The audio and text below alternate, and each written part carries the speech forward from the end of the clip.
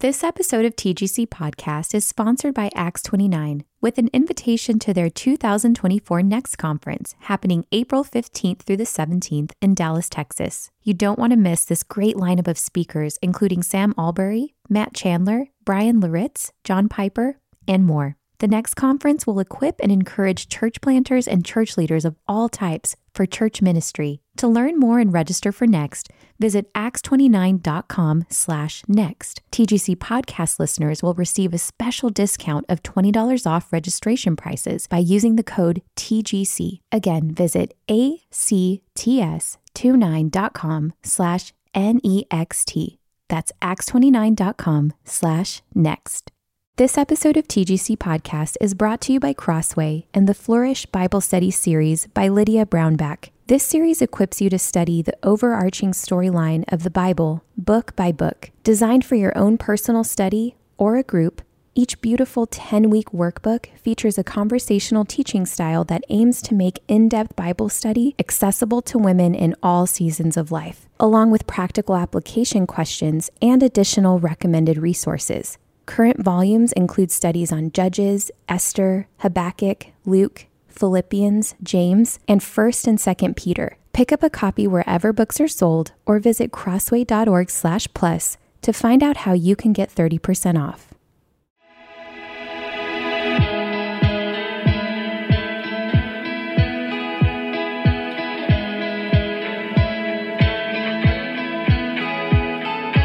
Welcome to the Gospel Coalition podcast, equipping the next generation of believers, pastors, and church leaders to shape life and ministry around the gospel.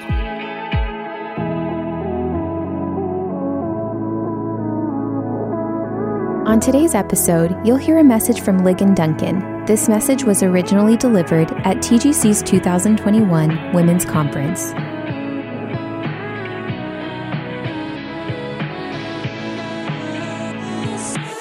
Good afternoon, sisters. Are you filled? You've heard a lot. You've received a lot. And I want to offer encouragement to you from an area that is perhaps unexpected.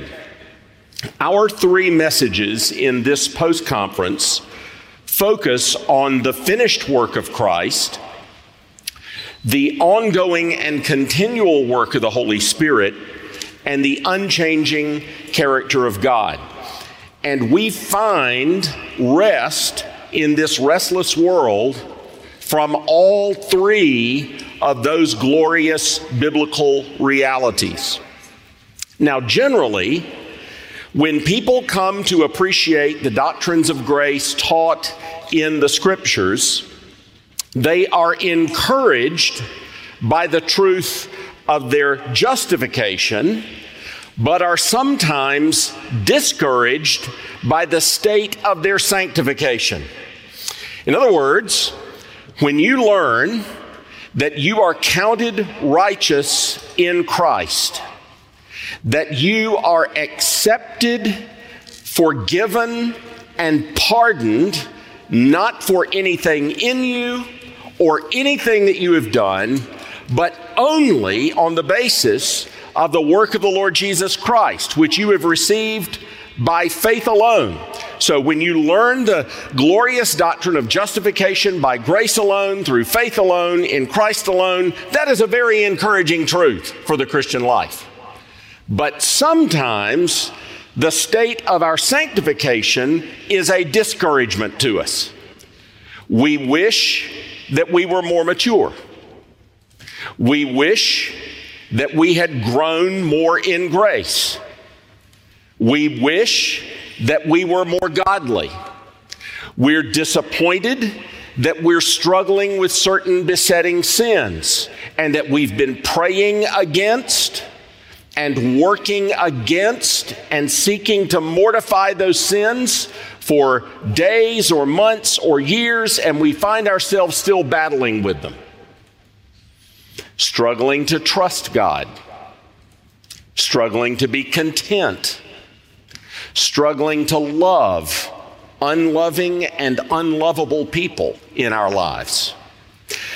struggling to yield our wills to God's will when God's will places a demand on our life. And we're frustrated by our lack of progress in that godliness. But I want you to understand that the Holy Spirit's work in your life to conform you to the image of God is good news. That is, justification and sanctification are good news. And they are huge motivations, both of them, for the living of the Christian life. Now, Romans 6-8 is speaking to the larger theme of how grace reigns in righteousness in the Christian life. You've already heard that word in the talk that you just heard from Kathleen. Grace reigns in righteousness is a very, very important Pauline theme. And Romans 6-8 basically expounds that theme. And Romans 8 especially discusses the role of the Holy Spirit in the life of the believer. And let me just ask you to open to Romans 8. I want to walk you through it in outline, and then we're going to read all the way down to chapter 8, verse 29. Because the Word of God is more important than anything that I will say today. And everything that I say today, I will attempt to very clearly show you how it comes from the Word of God. But if I could outline the passage, it would be something like this. Paul is teaching you in Romans 8 about the work of the Holy Spirit in the life of the believer. And he means that to be an encouragement to you. He's not trying to beat you up.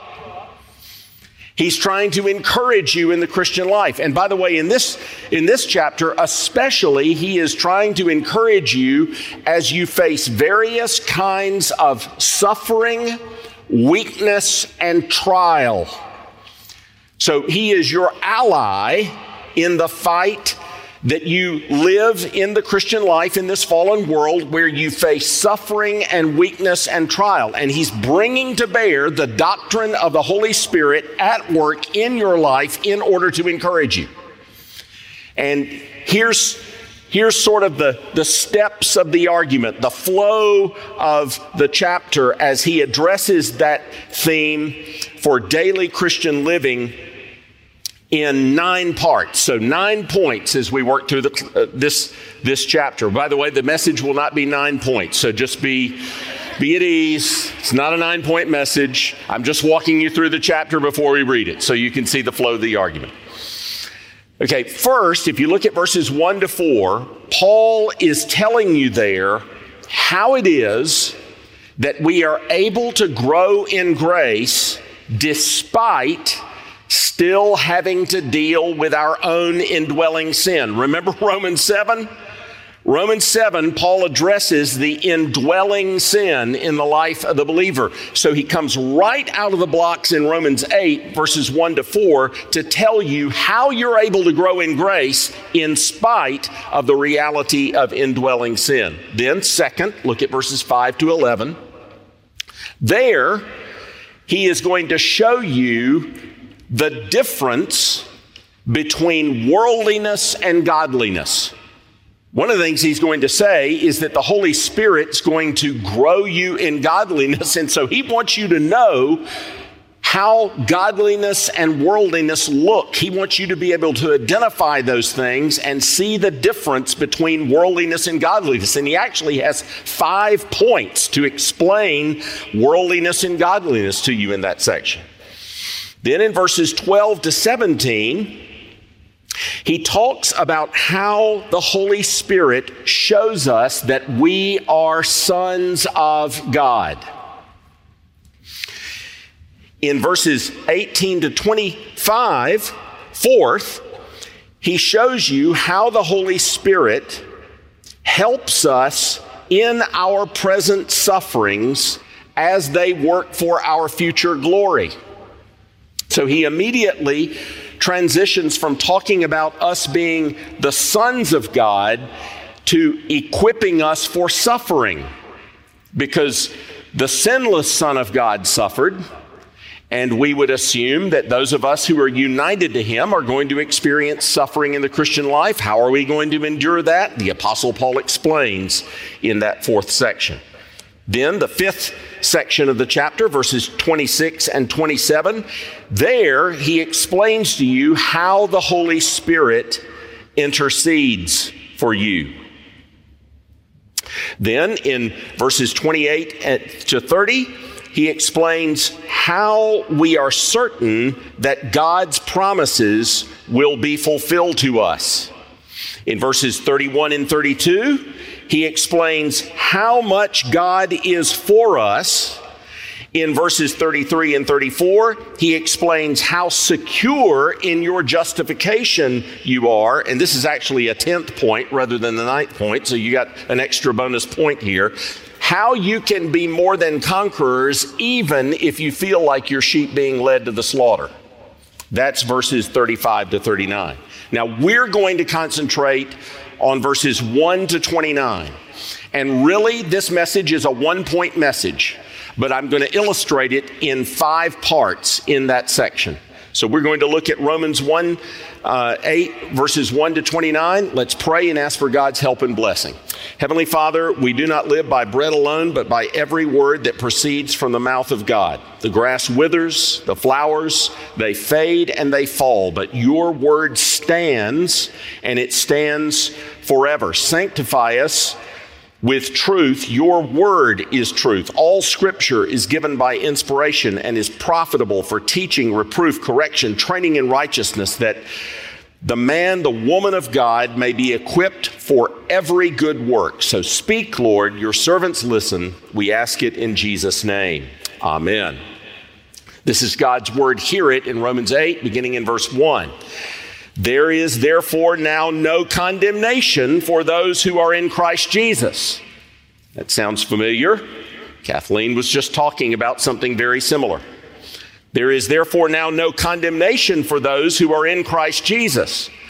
For the law of the Spirit of life has set you free in Christ Jesus from the law of sin and death.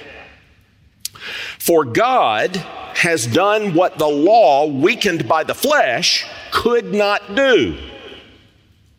By sending his Son in the likeness of sinful flesh and for sin, he condemned sin in the flesh, in order that the righteous requirement of the law might be fulfilled in us, who walk not according to the flesh, but according to the Spirit. For those who live according to the flesh set their minds on the things of the flesh, but those who live according to the Spirit set their minds on the things of the Spirit. For to set the mind on the flesh is death, but to set the mind on the Spirit is life and peace. For the mind that is set on the flesh is hostile to God, for it does not submit to God's law. Indeed, it cannot. Those who are in the flesh cannot please God. You, however, are not in the flesh, but in the Spirit, if in fact the Spirit of God dwells in you. Anyone who does not have the Spirit of Christ does not belong to him. But if Christ is in you, although the body is dead because of sin, the Spirit is life because of righteousness. If the Spirit of him who raised Jesus from the dead dwells in you, he who raised Christ Jesus from the dead will also give life to your mortal bodies through his Spirit who dwells in you. So then, brothers, we are debtors not to the flesh, to live according to the flesh. For if you live according to the flesh, you will die. But if by the Spirit you put to death the deeds of the body, you will live. For all who are led by the Spirit of God are sons of God. For you did not receive the spirit of slavery to fall back into fear, but you have received the Spirit of adoption as sons, by whom we cry, Abba, Father. The Spirit himself bears witness with our spirits that we are children of God. And if children, then heirs, heirs of God and fellow heirs with Christ, provided we suffer with him, in order that we may also be glorified with him. For I consider that the sufferings of this present time are not worthy comparing with the glory that is to be revealed to us. For the creation waits with eager longing for the revealing of the sons of God. For the creation was subjected to futility, not willingly, but because of him who subjected it, in hope that the creation itself will be set free from its bondage to corruption and obtain the freedom of the glory of the children of God. For we know that the whole creation has been groaning together in the pains of childbirth until now, and not only the creation, but we ourselves, who have the first fruits of the Spirit, groan inwardly as we wait eagerly for adoption as sons, the redemption of our bodies. For in this hope we were saved. Now, hope that is seen is not hope, for who hopes for what he sees? But if we hope for what we do not see, we wait for it with patience. Likewise, the Spirit helps us in our weakness. For we do not know what to pray for as we ought, but the Spirit himself intercedes for us with groanings too deep for words. And he who searches hearts knows what is the mind of the Spirit, because the Spirit intercedes for the saints according to the will of God. And we know that for those who love God, all things work together for good, for those who are called according to his purpose. For those whom he foreknew, he also predestined to be conformed to the image of his Son, in order that he might be the firstborn among many brothers. Amen. And thus ends this reading of God's holy, inspired, and inerrant word. May he write its eternal truth upon all our hearts. Sisters, the work of the Spirit in you in the Christian life is good news. And the Spirit's work in you is not only ongoing, it is relentless. It is continual. The Spirit does not tire, falter, or fail even when we do. The Spirit never gives up. The Spirit is always at work in you. And his work is to bring about the fulfillment of the purposes of God, which were set in motion from before the foundation of the world. And so I want you to see 5 ways that the Spirit's work is characterized in this great passage. The first you'll see in verses 1 to 4. And here's what I want you to learn. Your justification by grace, that's verse 1. Your justification by grace and your sanctification by God through the Spirit's work, that's verse 2. Your justification by grace and your sanctification by God through the Spirit's work both ground your sense of freedom in the Christian life. It is the Spirit who enables you to live in such a way as to fulfill the righteous requirement of the law. Look especially at verse 4. The Spirit's work in you does what? Is in order that the righteous requirement of the law might be fulfilled in us who walk not according to the flesh, but according to the Spirit. That is very good news. In other words, God is more concerned about your sanctification than you are, and God's Spirit is at work in you to accomplish the fulfillment of God's law. By the way, this is very similar, isn't it, to what Paul says in Philippians chapter 2. Would you turn with me there? In Philippians chapter 2, he says this. Look at verse 12. Therefore, my beloved, as you have always obeyed, so now, not only in my presence, but much more in my absence, work out your own salvation with fear and trembling, for it is God who works in you, both to will and to work for his good pleasure. Now, the big picture of that little passage is simply this. Your obedience in the Christian life is all due to the work of God in you. And Paul makes it clear in Romans chapter 8, verses 1 to 4, that is especially the work of God's Spirit in you. So the good news of sanctification is God cares about your growth in grace. God cares about your godliness far more than you do. And he doesn't just say to you, okay, you're saved now. Go do it on your own. Go live the Christian life. He is at work in you, and your effort in the Christian life is based on what he is already doing in you. This is why Augustine very famously said, Lord, all the good in me is due to you. The rest is my fault. So every evidence of growth in grace in the Christian life is due to the work of the Holy Spirit in us and in response to the work of the Holy Spirit in us. And that's very good news. That's the first thing I want you to see. Here's the second thing I want you to see. Look at verses 5 to 11. Believers live according to the Spirit. That is, God's work of saving grace always produces heart changes in believers that are manifest in their lives. And one of the great results of that is that you are now able to revel in the pleasure of God in you. Now just take that in.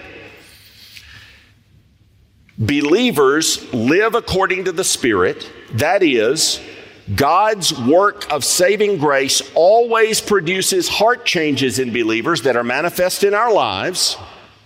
And that means that we are able to revel in God's pleasure in you. Now, in this passage, I told you, he contrasts worldliness and godliness. And if you'll look at verses 5 to 8, he tells you what worldliness looks like. Worldliness is that which sets its mind on the things of the flesh. In other words, one's thoughts, interests, desires, and purposes are focused on what you want in this life, not on the will of God. Second, worldliness is hostile to God. That is, it doesn't like God's rule. It doesn't like God's will. It seeks to do what it wants to do, not what God commands in his words. Third, worldliness does not subject itself to the law of God. Just like Eve and Adam listened to the voice of the serpent, not the word of God, worldliness listens to the flesh, not the word of God. Fourth, worldliness is not even able to subject itself to the law of God. The worldliness, even though the worldling thinks, I'm going to do what I want to do. And what is that? That feels what? That feels free. I'm doing what I want to do. You are bound into slavery to the flesh when you're living life that way. When the principle is, I'm going to do whatever I want to do. Nobody's going to tell me what to do. Nobody's the boss of me. God's not the boss of me. I'm going to do what I want to do. Worldliness means that it's morally impossible to subject yourself to the law of God. And finally, the worldling cannot please God, verse 8. That is, it's absolutely impossible to experience the pleasure of God that way. Absolutely impossible. In contrast, believers, we're told, again, go back through 5 through 8, believers set their minds on the things of the Spirit. That is, your heart, your reason, your desires, your will is controlled by the Spirit, the purposes of your life are spiritual. You are at peace with God because of the justification that we talked about back in verse 1. There's no condemnation. Because of the finished work of Jesus Christ, you have been justified. There is no condemnation for you. You have peace with God because of what God has done for you in love. Third, the Christian mind is subject to the law of God. That is, you say with the psalmist, "How I love your law, O Lord." You know that the Word of God is not the result of God sitting up in heaven thinking, "How can I ruin their lives?" No, the Word of God is meant to bless you. It is a conspiracy to bless you. God never commands anything that's not for your good. And therefore, you know, "How I love your law, O Lord." It doesn't condemn me. It's a rule for life that's meant for my blessing. Furthermore, you are able to subject yourself to the law of God. Why? Because the Spirit has changed your heart. You're no longer in rebellion against God's word. You love His law. And as a result, you can please God. Now, let me just pause and say, the Christian's ability to revel in the pleasure of God is very different from trying to please a person who is unpleasable. To do the latter will just about kill you in life. To do the former is a joy. Let me explain. One of the godliest women that I've ever known was the daughter of a single mother who was an unbeliever. And her father left the family when she was a teenager, and she was converted as a teenager and really tried to dutifully serve her mom. But her mom was a very bitter person, very, very bitter about life, and consequently was always stuck in ingratitude. And I remember one day approaching her after church on a Sunday morning, and she was in tears. She had been caring for her mother whose health was deteriorating. And she said to me, "Ligon, my mother said something to me today that she has never said in her entire life." She said, "Thank you." And then she dissolved into tears. Now, if this woman is uber competent. If you came to my community, people would know her. She's on boards. She chairs this and that. She's got a wonderful family. People would look at her and say, "I wish I had her life." And here she is, broken down in tears in front of me because her mother said thank you, and she had never heard her mother say thank you before. In other words, serving a bitter, ungrateful person just about killed her. That is not what it is like to serve God. If you have children, have you ever had a little one come into the kitchen with a crayon drawing? "Mommy, I drew a picture of you." And you look at it and it kind of looks like Sasquatch. And what do you say? "That's a terrible drawing. Go back and try again." "No, you don't do that." "What do you do?" "Oh, honey, that's so wonderful. We're going to put it right up on the refrigerator." Now notice that child already knows that you take pleasure in him or her. And you do. And it is not the quality of the artistic craftsmanship that leads you to well up in love for that little one who's brought you the picture of Sasquatch that he thinks somehow looks like you. It's that she is your own. That child belongs to you. You brought that child into the world. And you love that child. That's what it's like pleasing the Heavenly Father. There's a scene in Chariots of Fire, which most of you are too young to have ever seen. Chariots of Fire is a movie about two British runners. One is an unbeliever, one is a believer. One is a Jewish man named Harold Abram who ran for England. One is a Scottish man named Eric Liddell who ran for Scotland and who became a very famous missionary and died in a Japanese prison camp in China in the Second World War. And in that movie, there is actually a fictitious scene. Eric Liddell's sister was still alive when the movie was made, and she was really hurt about the scene because it never happened. It made it look like she was not supportive of Eric's running in the races. And they're having this discussion on Arthur's Seat, this beautiful scene in Edinburgh, and she's objecting to Eric spending so much time with these athletic pursuits when he could be doing mission work. And he says to her, Jenny, don't fret yourself, Jenny. God made me fast, and when I run, I feel his pleasure. Now, what was Eric Liddell saying in that statement? He was saying he knew that God is the one who gave him his athletic ability. God was the one who gave him the ability to run really fast. And when he was doing what he was created to do, he knew that his heavenly Father was pleased, because that's what God made him to do. Have you ever seen a dog running free in a field, just doing the things that dogs were created to do? It's almost Edenic. It's restorative, watching a dog do what it's supposed to do.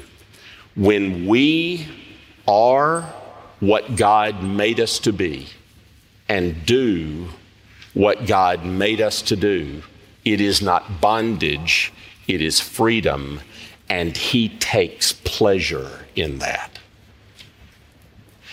And all the imperfections don't take away from that glorious reality. Yes, just like the little child, everything we do has imperfection in it, but he takes pleasure in it because it is what he created us to be. We're doing what he created us to do. That's not bondage, it's freedom. And so, yes, we don't want to think that we're performing to try to get God to love us.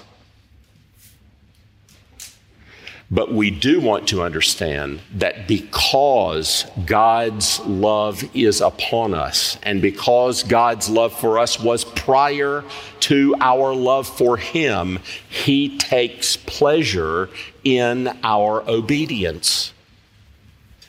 He takes pleasure in it. That's good news, sisters. Good news.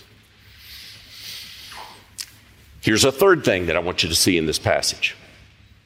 Look at verses 12 to 17. The Spirit's goal is that we will truly know that we are sons of God. And let me just pause and say, all of you sisters in Christ are sons of God.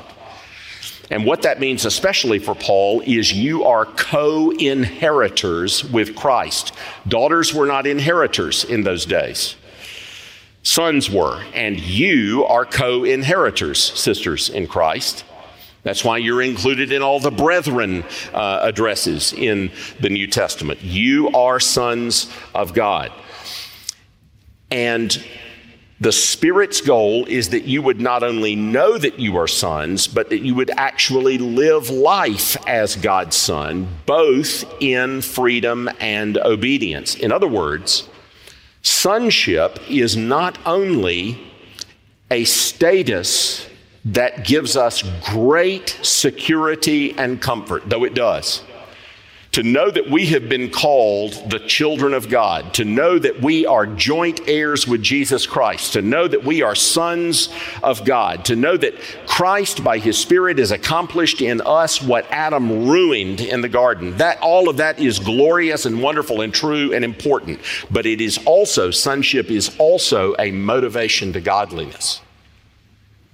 When we realize we are God's son, we want to live like that. We want to look like our Heavenly Father. And even if you've had an earthly father that has not accurately imaged what the Heavenly Father is like, you can long to be like your Heavenly Father, who has never failed you and who has always loved you and has always cared for you. To be like Him. Sonship is not only a status for comfort, it's a motivation to godliness. Fourth, look at verses 26 and 27. I want you to see that the Spirit helps you to pray in the Christian life. The Spirit helps you to pray in the Christian life. The children of God have two intercessors. You have Christ in glory, ever living to intercede for you, and you have the Holy Spirit with you in this earthly tabernacle. You've got two intercessors interceding for you, and when you don't know what to pray or how to pray for it, the Spirit helps you. He intercedes for the saints according to the will of God, and that is so important in the Christian life. Listen to these beautiful words from James Phillip. Even when, through the pressures of life and the accompanying spiritual darkness, we grope helplessly and inarticulately in prayer, God still hears. For confused and even mistaken as we may be, He discerns the voice of the Spirit in our prayers, and He is not confused, but is interceding for the saints according to the will of God. This is an important and illuminating thought for spiritual life. In the fight of faith, there are times when pressures are such that bewilderment and even darkness assail the soul. And it is almost impossible to remain clear-eyed. Often a horror of real darkness comes down upon our spirit, and words fail for prayer and even thoughts until a hard, unyielding torpor comes upon our spirits. It is then when we can do no more than groan inarticulately, that He groans in our groans with unutterable intensity, and the nameless, wordless agony of spirit that we sometimes endure but cannot understand, God understands. The Spirit does that for you. You've got no words to lift up to God. He does. And He knows just the words to lift up to God. And He will hear your prayers, and He will reply to your prayers. You know, it strikes me, if I'm reading Daniel 9 right, Gabriel tells Daniel that prayer, which was a prayer for the children of Israel to be restored from captivity back to the land of Israel, that prayer was part of God's instrumental purposes in bringing about the coming of the Messiah into the world. And it is not lost on me that Luke tells me that it's Gabriel that goes to Mary to tell her that she is going to bear the Son that God is sending into the world.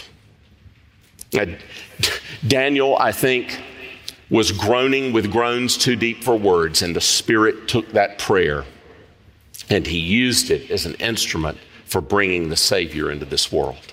The Spirit helps us to pray when we don't know what to pray.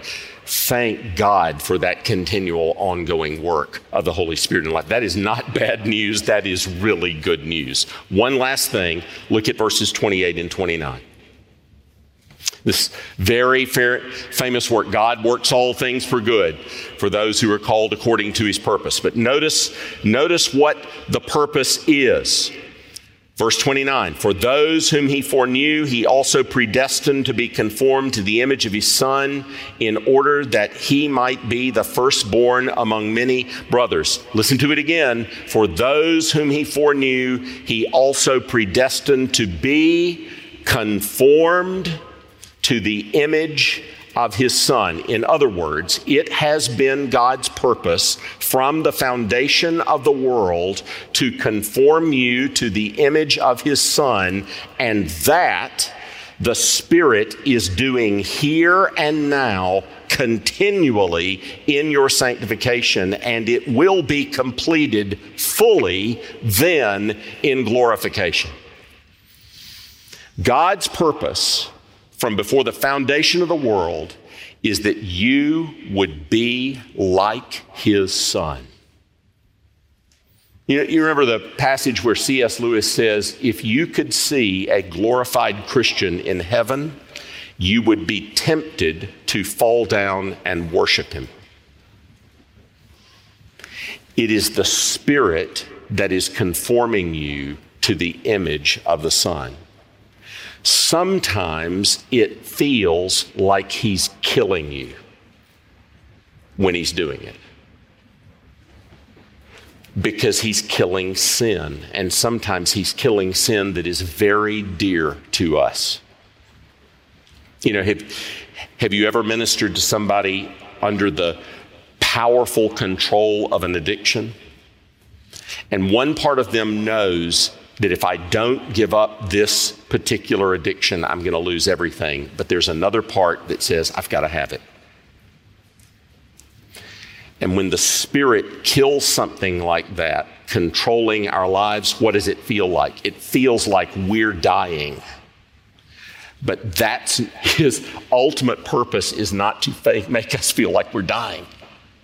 His ultimate purpose is to conform us to the image of the Son so that we look like Jesus. We believe like Jesus believes. We think what Jesus thinks. We want what Jesus wants. We desire what Jesus desires. We long for what Jesus longs for. We love people like Jesus loves. The Spirit's doing that. And that was the purpose of God from before the foundation of the world.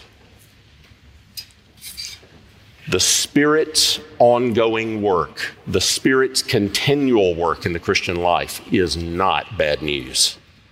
It is very, very good news. Be encouraged, sisters. The Spirit is at work in you. Let's pray. Heavenly Father, by your Spirit, make us like Jesus. We pray it in Jesus' name. Amen. Thanks for listening to today's episode of the Gospel Coalition podcast. Check out more gospel-centered resources at thegospelcoalition.org.